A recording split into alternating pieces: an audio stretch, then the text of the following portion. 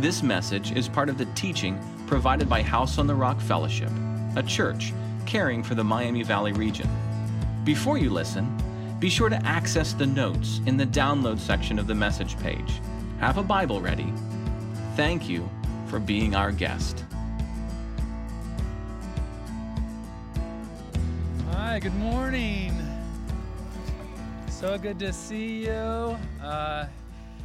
Smiling faces and people online.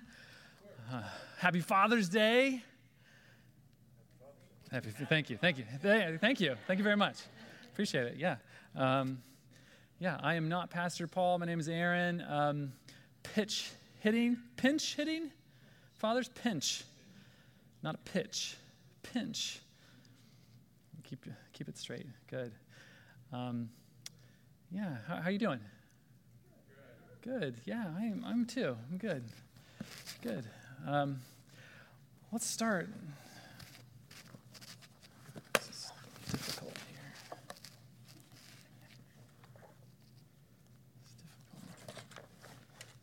Okay. Let's start with some scripture.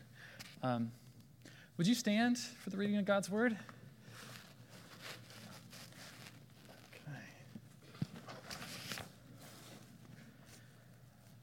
Okay, this is Matthew chapter 11.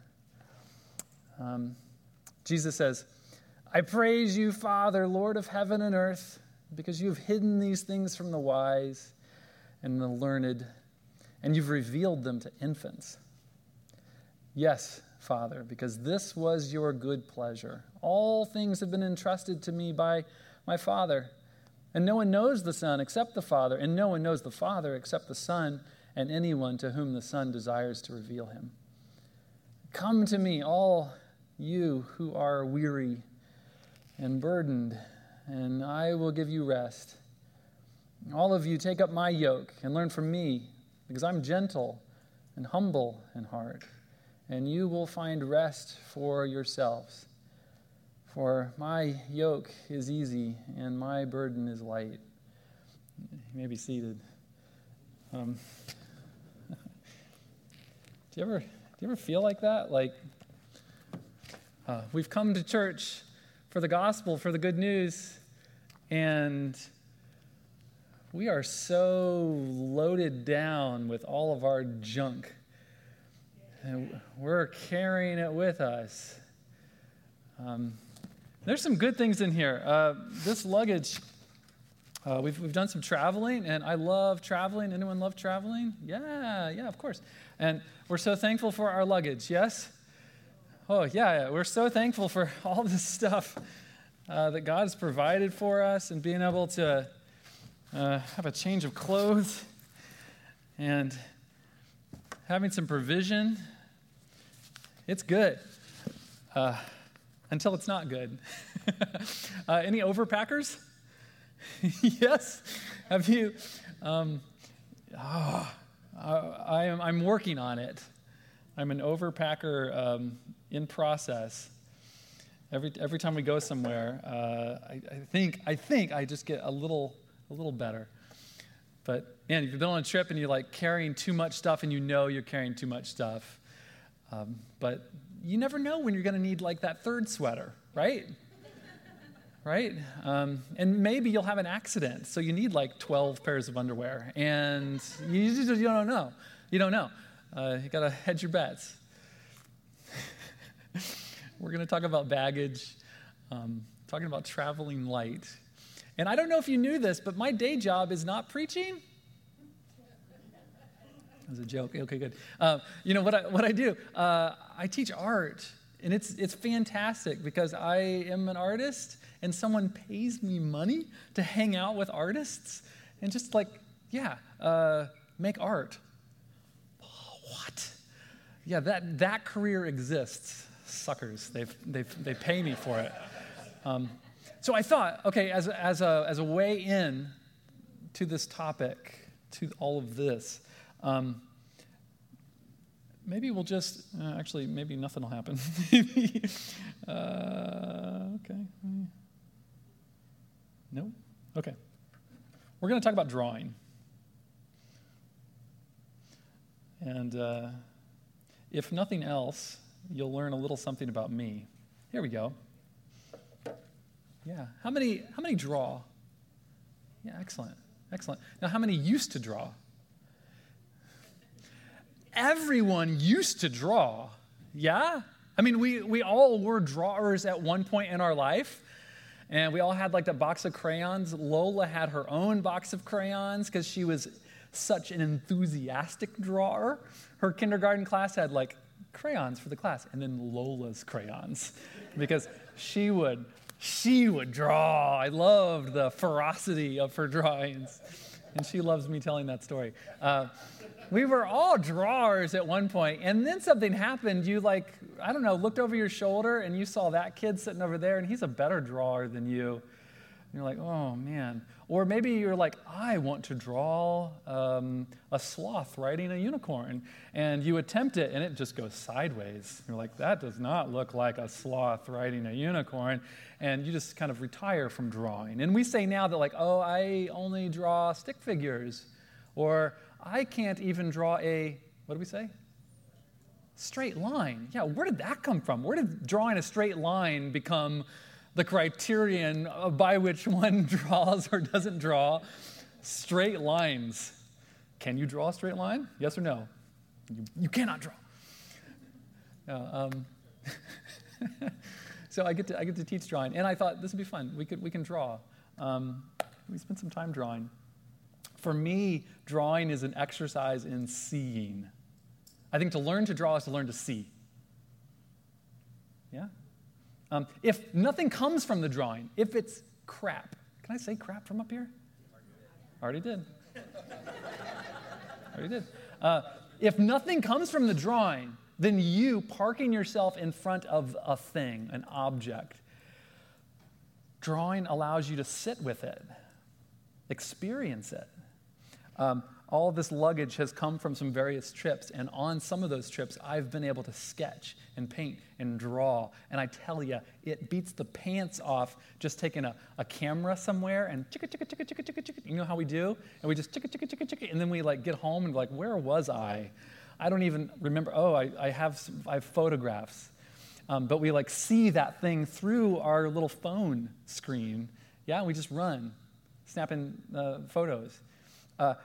I have been places and parked myself for an extended period of time and just sat with that thing and struggled through maybe a bad drawing. It didn't really matter because the experience was what I was after. And the drawing itself is just a memento of that experience. Have you ever done that? Have you ever had that opportunity? It's fun. We should all do it. Who wants to travel together? We can, okay. Shells are in. Okay. Yeah, drawing is an exercise in seeing, regardless of the quality of the drawing. And the thing is, we don't see very much, and we don't see very often. Is that true? The world is too complicated. And our eyes, the detail that we can perceive, the colors and textures and the variety of all the little minutia of this world is so much that your brain just shuts it off. And so as you were driving in this morning, did you drive?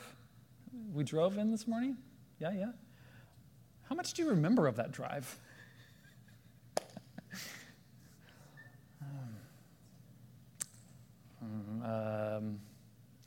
Right? I have a 45-minute commute that I take during my school year to Cedarville University, and my car can get there by itself. It's amazing. I just park myself in the seat, I have a cup of coffee, and the car just, boom, it does the whole thing. And I wake up and I'm there. I'm like, oh, how'd I get here? That's great. I don't have to see any of it. And I think that's how most of our life works, isn't it? Your brain is fantastic at simplifying, of categorizing, of creating a kind of shorthand. For an example, here, you got some notes this morning. I left a little, if you've got the bulletin, little note guy. One note here. This really bothered my wife in the first service, so I've got to mention it now. For whatever reason, my little fill in the blanks don't go totally in order. So the first one on there, you're going to get a little bit later. So don't freak out when the first fill in the blank isn't the first one on your paper. Because you people are here. And you're actually the ones we're talking to this morning. So don't freak out. Okay, but anyway, I left you a little blank at the top. We're going to draw. Okay, we're going to draw. Here's what I want you to draw. Draw a smiling face. Easy. You got this. Draw a smiling face. What's it look like? Easy to do. We don't even need a lot of time to do it, right?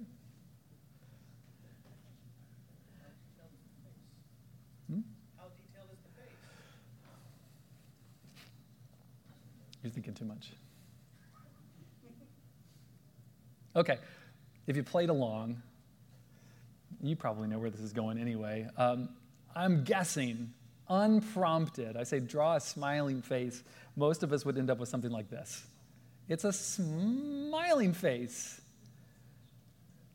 Yes? You got something like that? You can show your neighbor, show off a little bit, show your drawing abilities. Yes? Looks good? Neil, what you got? Same thing. Smiling face. Smiling face. I have no idea where we all learned that. We all didn't go to the same school. No one taught you to draw the smiling face, did they? We've all inherited it somehow, and it exists in our brain. Draw a smiling face. That's what it looks like. Have you ever seen someone walking down the street like that? And if you did, how terrifying would that be? You're just like walking around and what has happened to your face? Why is it so round? Be terrified, no eyebrows. That's your takeaway. Okay. And yet it works perfectly. It communicates exactly what we want it to. I think that's kind of how our brain works. You've heard this division between left brain and right brain. Yeah, and the left brain is it's a powerful computer that wants to understand the world, and it wants to order everything, right? It puts things into categories. It puts them in file folders. And those of us that operate primarily out of left brain, you've got those file folders. Everything is color-coded, and you know where everything belongs. Yes, and when you run into a new situation, it gives you a little pause, but then you process it. I understand it. I can deal with it. And I love those persons because they keep me in track, right? Organize things. They love order. Right brain folks, yeah? The right brain loves bringing in disparate voices. It loves gathering. It loves thinking laterally. It loves kind of dissonance, of making these odd connections here and there. Yeah, it loves novelty, things that don't exist in a file folder. Ooh. If we all lived there, it'd be kind of chaos. Yes, my wife shakes her head. No, thank you. No, thank you. So there is some balance. But so much of our life that we experience day in, day out, walking around, driving, isn't life itself, isn't the thing. It's those concepts, it's those ideas, it's the things that live in your head versus the reality of it. It's a shorthand.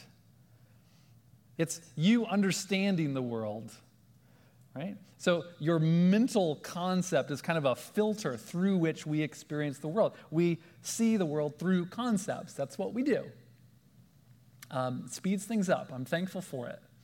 And yet, at the same time, it's not the world.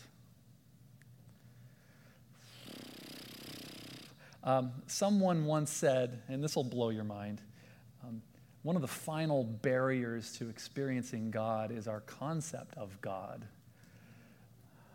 What we think God is a file folder. Of course, any mental concept of God can't be God. Yes?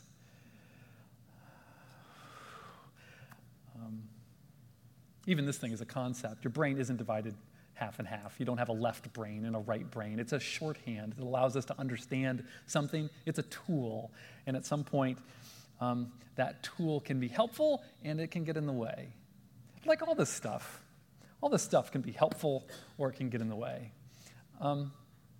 A couple of takeaways with drawing, and then we'll run from here. Drawing for me is, I already said, seeing. It allows you to play with time in a different way. Have you ever been engrossed in something? Yeah, engrossed, like you are in it, and everything outside is just gone. Yeah? You have something like that in your life? Oh, I love that feeling. Yeah? Maybe for you it's music, or maybe you're mechanical. Maybe you do like models or something. For me, drawing is just this thing on the paper or the canvas and something in front of me. You have to turn off all those labels. You have to turn off all those concepts. In fact, this is a cool exercise. A little later this afternoon, you'll be thinking about what we talked about. You'll think about drawing, and you'll want to create a drawing. I know you will. I know you will. And so here's what you do. Tackle that smiling face again. Tackle that. Grab yourself a photo of a person, right? And I'll ask you to draw it. But it's really complicated, isn't it? Those faces, they've got all kinds of like things going on, and yeah, I don't know how to draw that. Take the photo and flip it upside down. That doesn't make any sense at all. But it does if your labels get in the way of you actually seeing the face, right? Because if I ask you to draw an eye, you're going to draw an eye, and it's got these like little pointy edges to it, and there's like a circle in the middle, and that's an eye, right? Or I ask you to draw some lips, and I know how to draw lips. I know what those look like. I have images. I have folders in my head. Those things exist. But of course, that's not at all what an eye or a nose or lips look like. And when you flip the image upside down, your brain is like, whoa, I got nothing. I can't help you here. And so now all you're seeing are edges. All you're seeing is contour. You're actually perceiving, for the first time, that face. Do that drawing. See how that turns out. I bet you it'll be interesting, if nothing else. Actually see the thing. Being engrossed, being present. Oh, you have to be present to draw.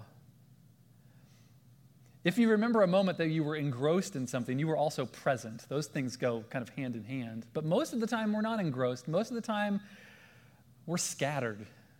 I don't know if there's ever been a more scattered people than us today. Don't you think that's true?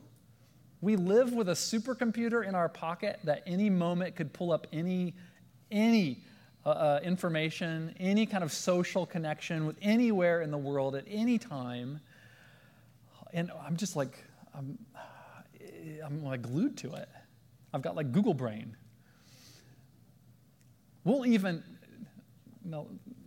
How messed up is this? We will have lengthy conversations about what to watch. We'll have like a Gosser movie night, and we'll have like lengthy debates on what we want to spend time watching. And we'll go back and forth, and someone will suggest a movie, and we're like, oh, yeah, that's it. I want to watch that. I've been meaning to watch that for a long time. That sounds really good. And we'll queue it up on some streaming thing, and we'll all sit there, and we'll get excited. I kid you not, 5 minutes in, and we're all on our phones. And it's playing, and we're like, yeah. Anyone can relate? How messed up is this? We can't even be present for something that we've like set aside time. We're like, I want this. And not very much do we want it. Yeah, being present is kind of hard. There's a story, I love this story. There's a story of a village matriarch. This old woman, wise woman, lived there forever, and she throws a party at her house. And the whole town comes. And there's food, and there's music, and there's laughter, and it goes late into the night, and everyone has a great time. And things are winding down finally late into the evening, and people are leaving, and a man comes over to her, let's say it's the mayor, let's say it's someone important, and says, oh, thank you so much for having us in. Thank you for entertaining us. We had such a great time. I respect you so much. Could I give you back? Could I do a little something? Could I wash your dishes? Could I do that? Would you allow me to do it? It'd be an honor. And the matriarch says, I mean no offense, but I don't think you're capable of washing the dishes. And the mayor is just like, what? He's all of a sudden like agitated. He's angry. Like, what do you mean I don't know how to wash? Who do you think I am? I don't know how to wash dishes? This is offensive. I'm offended. You've offended me. And I'm so sorry. I have no doubt that you know how to get dishes clean. I just don't think you know how to wash them.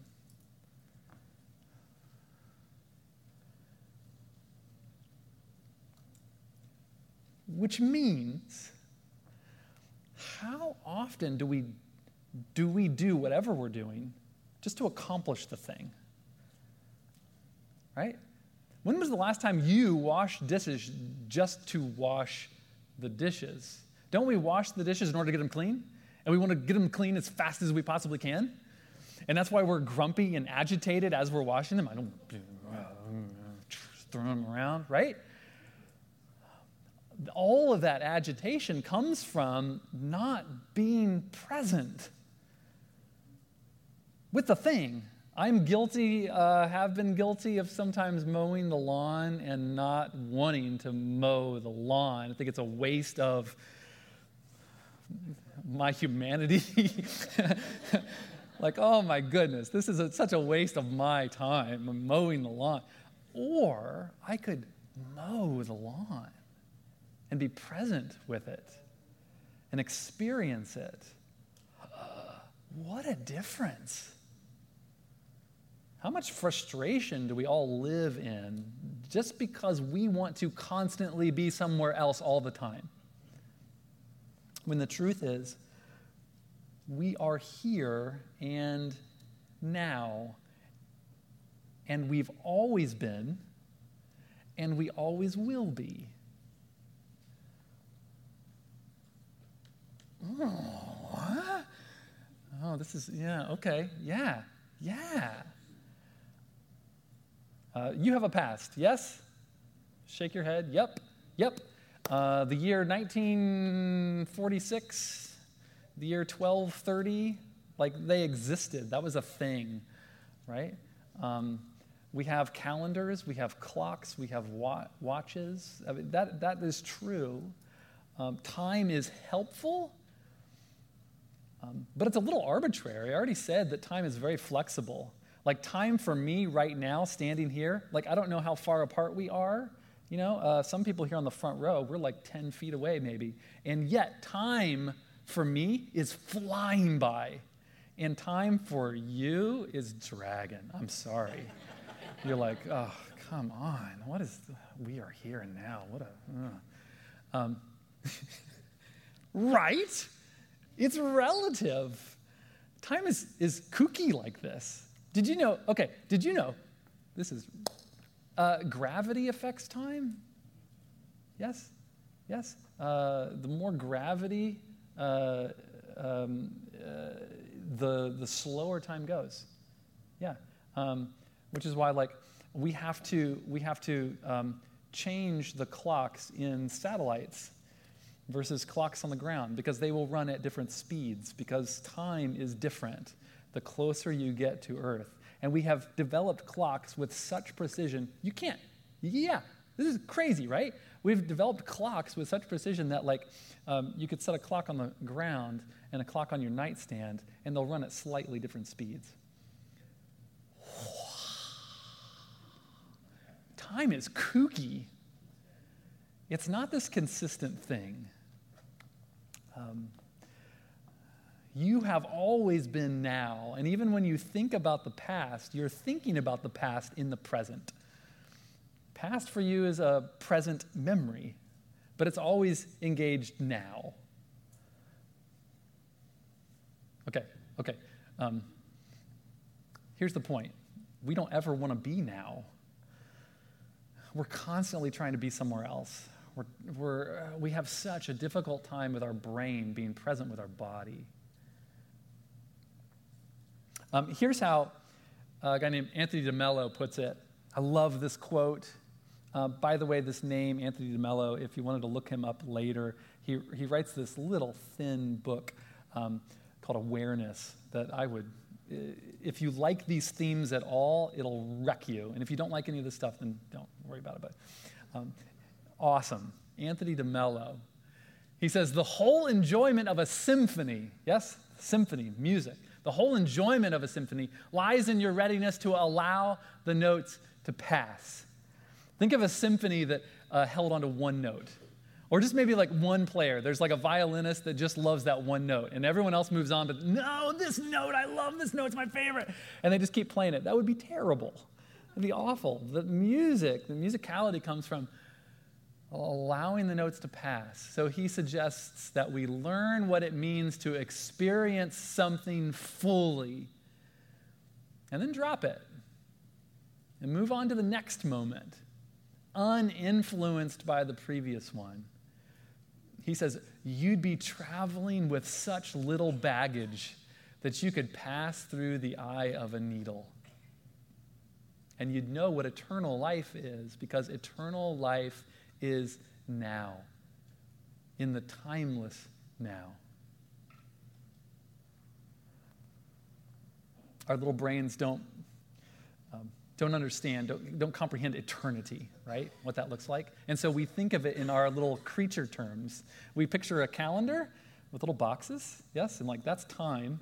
And then we picture eternity, and we just picture more boxes. And it's just going to keep going. Boxes as far as the eye can see. That's it. But what if eternity is just outside of time? What if you've stepped into that moment from time to time? You've been present. And everything just kind of sloughs off your shoulders. And you're there. And then it's gone, right? And then you're like running into the next thing, and where am I going next, and what am I going to eat, and who do I need to call, and what, blah, blah, blah, blah, blah. Matthew 6, 19 through 21, and again, verses 26 through 34. If you want to flip there, you can, but I'll have it on the screen, and I've actually got a different translation, so it's a very familiar passage, and this will give it to us in some slightly different language. This is, again, Jesus talking. You'll recognize it. It says, don't pile up treasure on earth, where moth and rust can spoil, and thieves can break in and steal, but keep your treasure in heaven, where there's neither moth nor rust to spoil, and no one can break in and steal. For wherever your treasure is, you may be certain that your heart will be there too. Look at the birds of the sky. They never sow, nor reap, nor store away in barns. Them. And aren't you much more valuable to him than they are? Can any of you, however much he worries, make himself an inch taller? Why do you worry about your clothes? Consider how the wild flowers grow. They neither work nor weave, but I tell you that even Solomon, in all of his glory, was never arrayed like one of these. Now, if God so clothes the flowers of the field, which are alive today and burnt in a stove tomorrow, is he not much more likely to clothe you, you little faiths? So don't worry. Don't keep saying, what shall we eat and drink and wear? That's what the pagans are always looking for. And your heavenly Father knows that you need them all. So set your heart on the kingdom and his goodness. And all these things will come to you as a matter of course. So don't worry at all then about tomorrow. Oof, that's radical advice. Tomorrow can take care of itself. One day's trouble is enough for one day.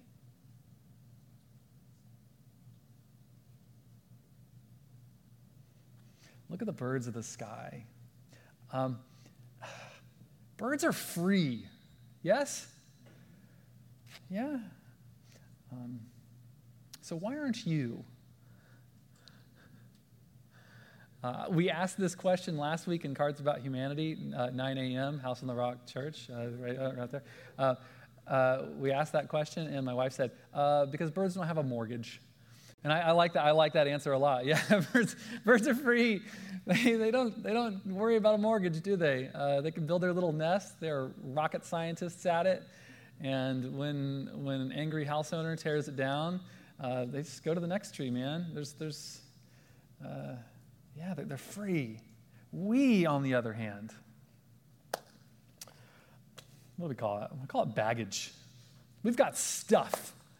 And again, I'm so thankful for the stuff that God has blessed us with. Oh, the provision. He's given us a home. We've got shelter. We've got food. All of our needs are met.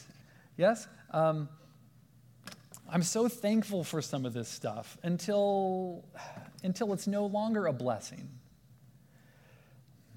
Until I'm white-knuckling it and I'm holding on and it defines who I am. Because we can do that, right? We can know who we are through all of this stuff. I have a past. Here it is. It's mine. Yeah, that's my identity. I have all my emotions. All of them, all 2 of them. This is me, right? I can hold on to it.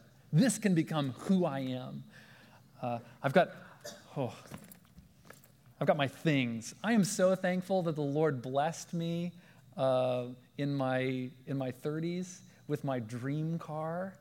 I had my dream car that I'd wanted for years and years. It was a Mini Cooper S, British racing green, with this camel leather interior. It was sweet. You could not fit a child seat in the back seat and a human in the front.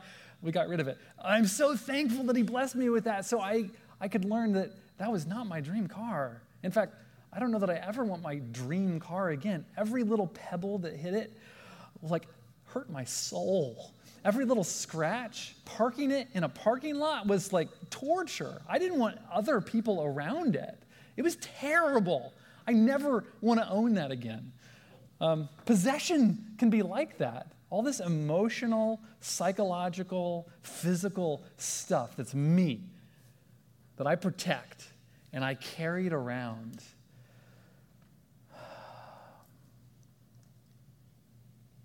We only exist now. Yeah? Now is the only time that God has provided for us. The past, that future, our brain keeps running out there, keeps inventing this stuff, right? Now is the only time that God meets with us.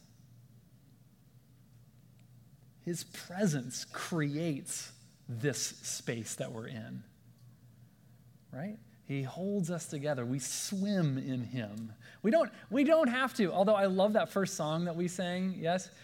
We don't ever have to invite God's presence. We have to be mindful that God's presence is always here. It's us that are constantly fighting the present moment. You have to make space for presence, or else all of this stuff keeps accumulating. We fill it up. You are not your past. You're not your imagined future. You're not your sickness. You're not your health. You're not anger or your depression. You're not your happiness. We find our identity in who God is, who he made us to be in Christ. That presence, the presence of God, I'd like to call peace. I think that's what peace is. It's not an emotion. I don't feel peace. And say I don't feel peace. I know what peace is supposed to feel like. That's not what it is. It's It's being in the very presence of God and that fullness, that utter rightness. Though the world may be like burning around you, yes, you're in the presence of God. It's not a possession. Okay, so the second fill in the blank says this: peace cannot be possessed. It's not a piece of baggage. In fact, we have to lose some of this stuff in order to find it. You've got to make space for that presence. And that's going to hurt. Because we like safety, we like power, we like control, we like being important, we like calling the shots, we like building our own kingdoms, even if we're building kingdoms for God. I'll build your church for you, man. I got this. I'll take care of it. You just leave it to me. The good news of the gospel is God loves us so much, he will break us all.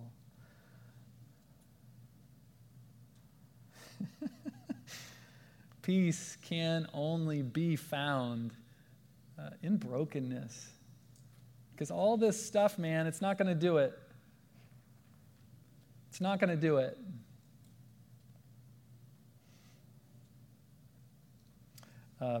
You know that thing that's going to make you happy?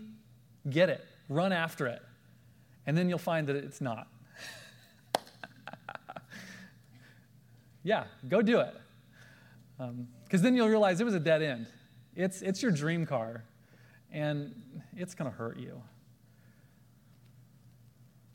This is how Paul puts it in Galatians 2, verse 20. Again, I'll have it up here on the screen. He says, I have been crucified with Christ, and I no longer live, but it's Christ who lives in me. In the life I now live in the body, I live by faith in the Son of God, who loved me and gave himself for me. Now, I've got a little beef with this passage because Paul was never crucified. He was beheaded once, I think, but he was never crucified. I mean, the man was he, shipwrecked and beaten, flogged, stabbed, shot, you name it, but not crucified. But here's what he realized, I think. And this is what we are attempting to realize. If I were to ask who wants to be in the presence of God, we would say, oh yeah, that's me. Sign me up for that. Well, Jesus is God. He's the incarnation. He's Emmanuel. He has come. He's revealed God to us. Do we want to be in the presence of God enough to share with Christ in his life, his death, his suffering, his resurrection? I think that's what it means. It's why I sometimes call this our logo. Christian logo, it's the cross. It's a torture device. We die. Paul has died to all of this stuff that he used to live by, used to define him, used to understand this world. He's died to it all. He says he was crucified with Christ. He no longer lives. But in that, he finds the germ, the kernel, the seed of all life in Christ, living in him. Presence. But he had to die to a lot of stuff to get there. Yes? If we don't understand this, we are going to be really frustrated Christians. Yes? Our faith could just be another thing. I got this.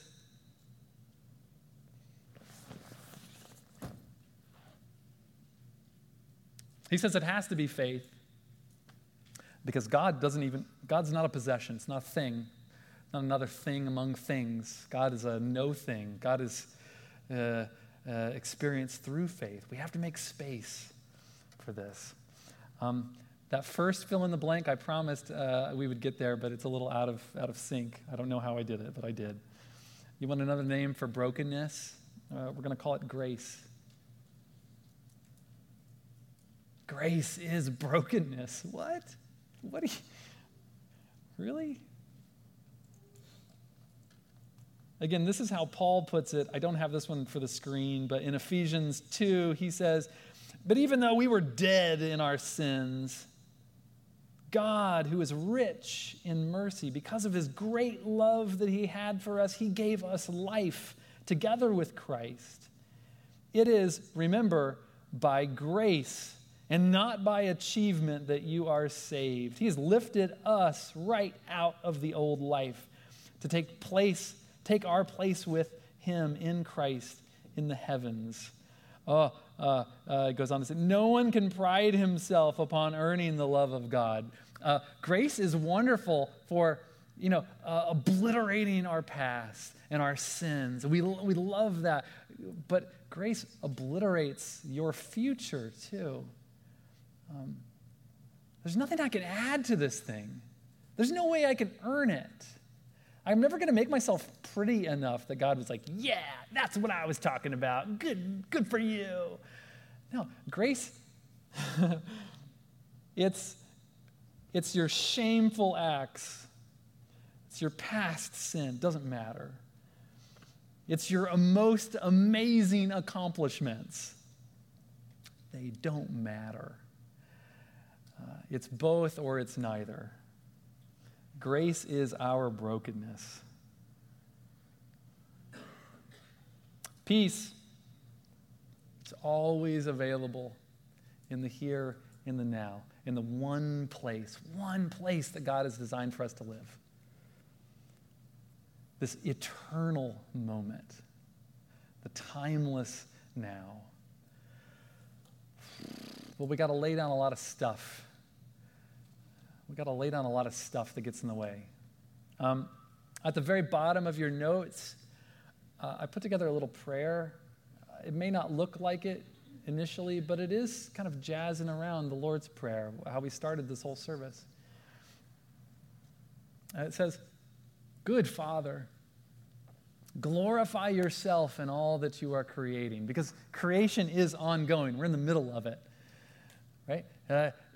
It's not finished yet. What it will be has not yet been revealed.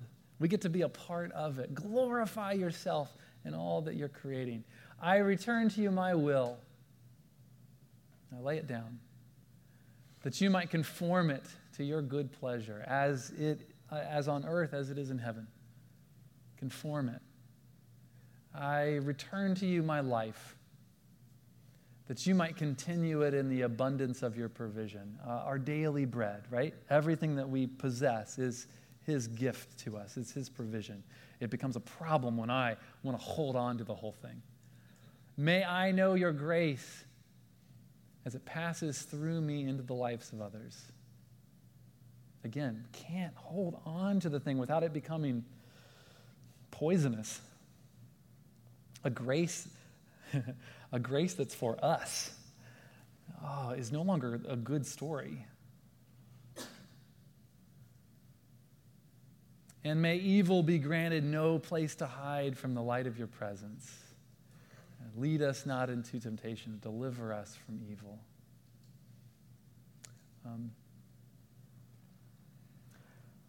As the artists come back up, I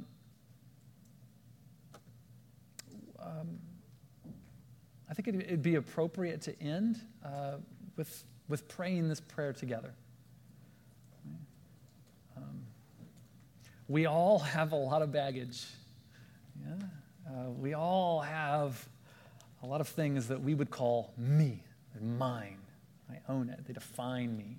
It's who I am. It's who I want to be. It's part of my past. Peace is only found in the presence of God as we make space for him, as we hold this thing with open arms, we lay them down. So this is a prayer about laying down. Would you pray it with me? Good Father, glorify yourself in all that you are creating. I return to you my will, that you might conform it to your good pleasure. I return to you my life, that you might continue it in the abundance of your provision. May I know your grace as it passes through me into the lives of others. And may evil be granted no place to hide from the light of your presence. Thank you for sharing your time with us, and we'd love for the journey to continue. If you're a guest, would you consider reaching out to us? We would love to come alongside and encourage you in any way that we can. If you're someone who's joined us today and you are desperately reaching to find hope wherever you can, again, Jesus came that we would find hope. You can find hope today.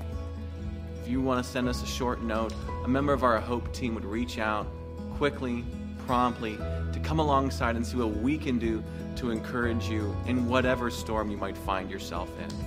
That's why Jesus came, and that's why we're here. Jesus said there's two ways to live your life, and a wise man, a wise woman, builds their life on Jesus' instructions. God bless.